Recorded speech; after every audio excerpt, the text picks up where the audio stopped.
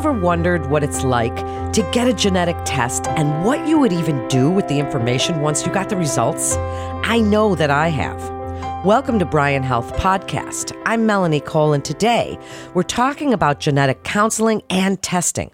Joining me is Maddie Kaltenberger. She's a genetic counselor with Bryan Health. Maddie, I'm so glad to have you join us today. Can you tell us, as we get into this topic, what is a genetic counselor's role in oncology? What even is a genetic counselor?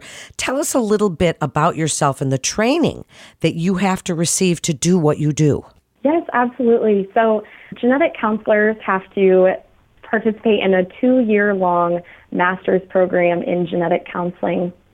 And then after our master's program, we have to be board certified. So we take a board exam so that we can practice as genetic counselors.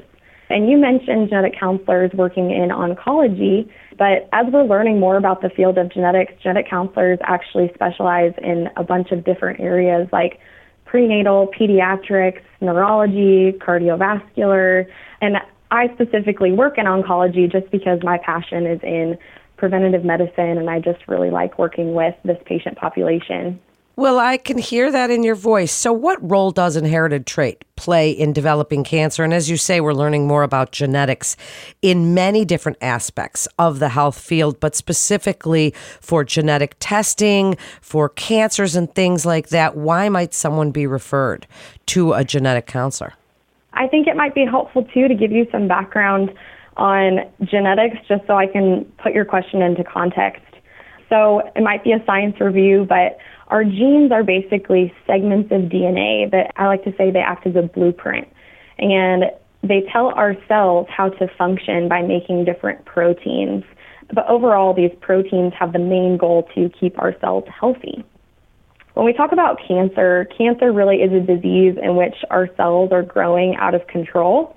And this most often happens randomly. I think it's like 80% of the time our cells just can have random mutations that happen because they're always growing, they're always dividing throughout our lifetime. But sometimes we can have an underlying gene mutation, and that's what we talk about when we're referring to hereditary cancer.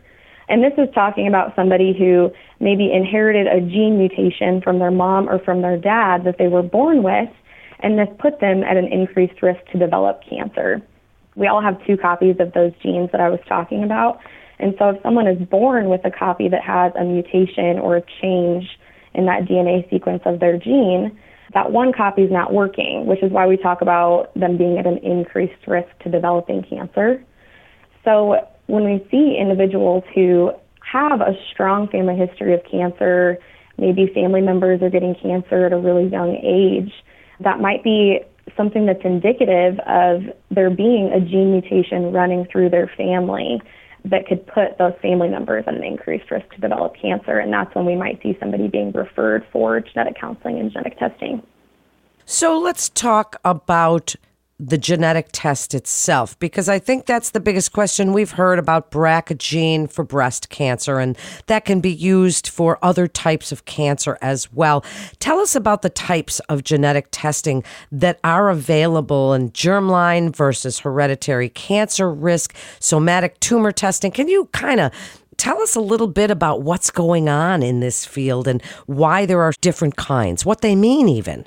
Yes, absolutely. And this is a question I get asked all the time with patients, especially those who are going through cancer treatment themselves, just because there's some confusion from their oncologist. They say, oh my gosh, I've already had genetic testing. And we're talking about the difference between, like you said, somatic and germline. So somatic testing is talking about, like I said before, those mutations that we can just acquire over time. Those are things that as our cells are constantly dividing, those are mutations that just happen. They're only in some cells of the body, maybe just specifically those cancer cells.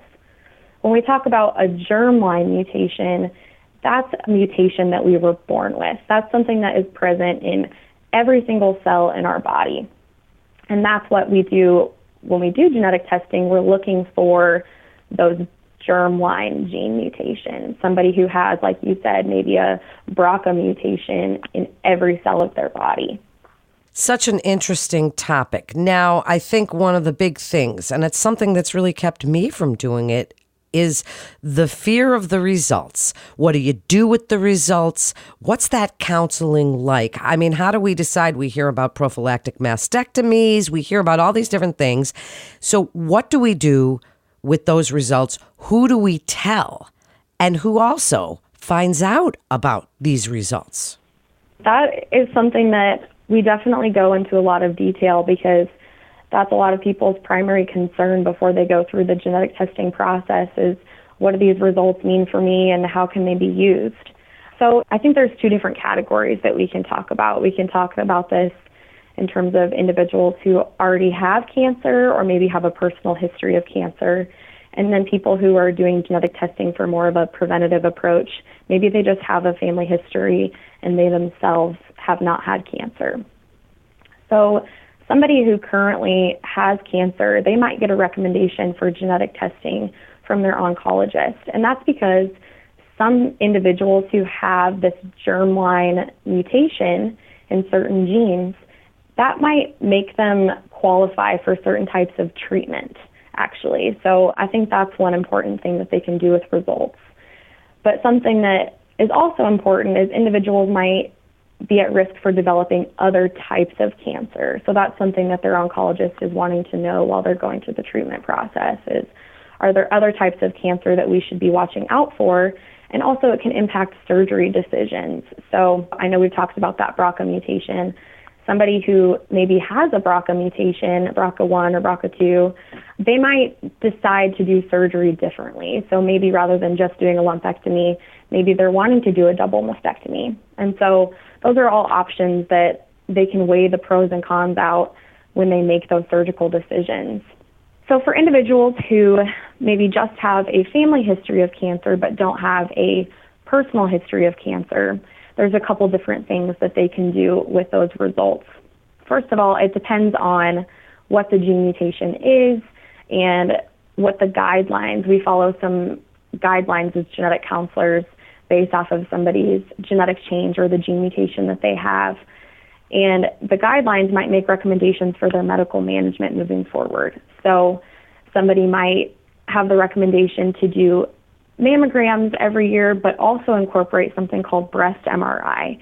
And they alternate those screening options every 6 months just so that they're always having some kind of screening so that we can be vigilant about their breast cancer risk. Or somebody who might have an increased risk for colon cancer based off of a hereditary cancer syndrome, it might be recommended for them to do colonoscopies every 5 years rather than every 10 years.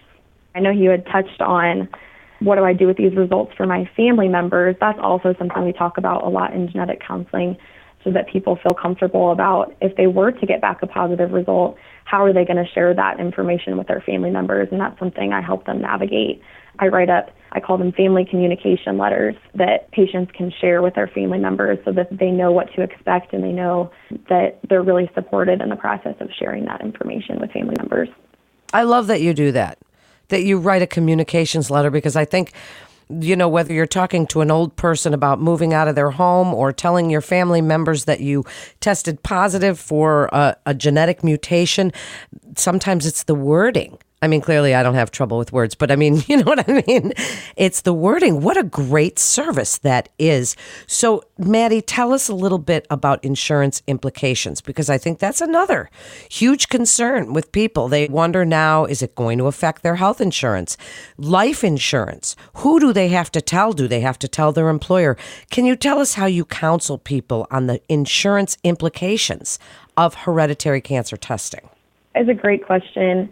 There is a law that was passed in 2008, and the law is called GINA, like the female's name Gina, and it stands for the Genetic Information Non-Discrimination Act. And that law is something I talk to my patients about because it says that your health insurance cannot consider a gene mutation a pre-existing condition. They can't raise their rates. They can't kick you off of your health insurance plan if you do genetic testing and get back a positive result. It also means that employers in companies of 15 or more people, they can't make firing decisions based off of a gene mutation. So I think that's really important to talk about with patients. But also, GINA does not protect against a couple things, and that's life insurance, long-term care insurance, and disability insurance. Because GINA doesn't protect against those things, I really like to give people a heads up in case they're actively seeking out a new life insurance policy. For example, those life insurance companies, they're aware of this genetic testing. They know that it's something that individuals are doing. And so if somebody's applying for a new policy or maybe trying to upgrade their life insurance policy, these companies can actually ask, have you had genetic testing? And I think it's important that we talk about it so that if somebody is considering doing the testing, that they get those policies in place beforehand. Well, thank you for clearing that up. I have so many questions, but we don't have a lot of time. But, there are some on the market, 23andMe, there's direct-to-consumer testing. Can you tell us why we should or should not be considering using those as opposed to coming to an expert genetic counselor such as yourself? Yeah, and honestly, Melanie, this is a really hot topic sometimes in genetics and with genetic counselors. And it's something we talked a lot about in my training as well. I think there's a lot of pros and cons. We call it direct-to-consumer testing. There's a lot of benefits to it in that I think anything that gets people really passionate about preventative medicine, anything that really gets people engaged in their genetics and they want to learn more about it, I think that is a really great thing. But sometimes when we talk about direct-to-consumer testing, there can be a little bit of a disconnect with what people expect from this testing. And people might say, I did this 23andMe test and it told me that I did not have a BRCA2 mutation, even though I have this strong family history. Well, what this testing does, what that 23andMe or any other direct-to-consumer testing does, is they look at some of the most mutations that are found in the population. They might look at only 3 common mutations when there are hundreds of mutations that can happen in that BRCA gene that we're talking about. And that's just one example, because I know sometimes those tests look at many genes, but they're only looking at some of the most common changes that we find in the population, and they're not necessarily looking at every change that could happen. And so sometimes that can give people a misconception when really they should be seeing a genetic counselor and doing clinical genetic testing, just so that we're being really thorough and we're giving them the most accurate information as well. That's very important. As we wrap up, Maddie, if someone's interested in genetic counseling, how do they get in touch with you? And what would you tell someone that might be scared to take that first step and see a genetic counselor, for someone that might not want to know or might want to know? Give us your best advice and tell people how to get in touch with you. I am currently located at Bryan's LifePoint campus. If people are wanting to set up an appointment, they can go ahead and give the desk a call at 402-481-6305 to set them up with an appointment. And what I would tell somebody who is considering this whole genetic testing process, that just setting up an appointment with me does not mean that they have to go through genetic testing. I like to tell people that it really is just a conversation, and that's why I'm here, so that we can talk about some of these risks and benefits of the testing. We can talk about different family dynamics, and if they're concerned about how this might impact their family members, we can talk about the logistics of the testing as well. I think it's important just to note that it's just that conversation that we're having. It doesn't mean that they have to do the testing. That's one of the main reasons why we do this. I call it a pre-test visit, because we just talk about some of the benefits, the limitations of the testing. We talk about how it could impact their insurance. We talk about how it could impact their family members. It really is just a conversation that we have. It doesn't mean that anybody has to do the testing. So if somebody's nervous, I always tell them, you know what, set up an appointment. We can just have a chat. Or even if they just want to give me a call before setting up that appointment to talk about some of their major concerns. I'm really just here as a resource to be able to talk that information through and be able to ease some of people's anxiety that they're having about genetic testing.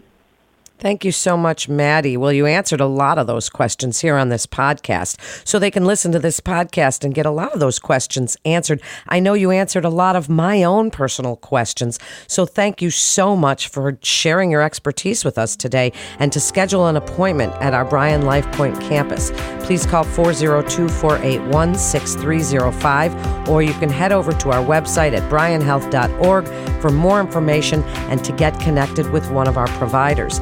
And I want to thank our Bryan Foundation partner, Inpatient Physician Associates. That wraps up this episode of Bryan Health Podcast. Please remember to share on your social channels because we're learning from the experts at Bryan Health together. I'm Melanie Cole. Thanks so much for listening.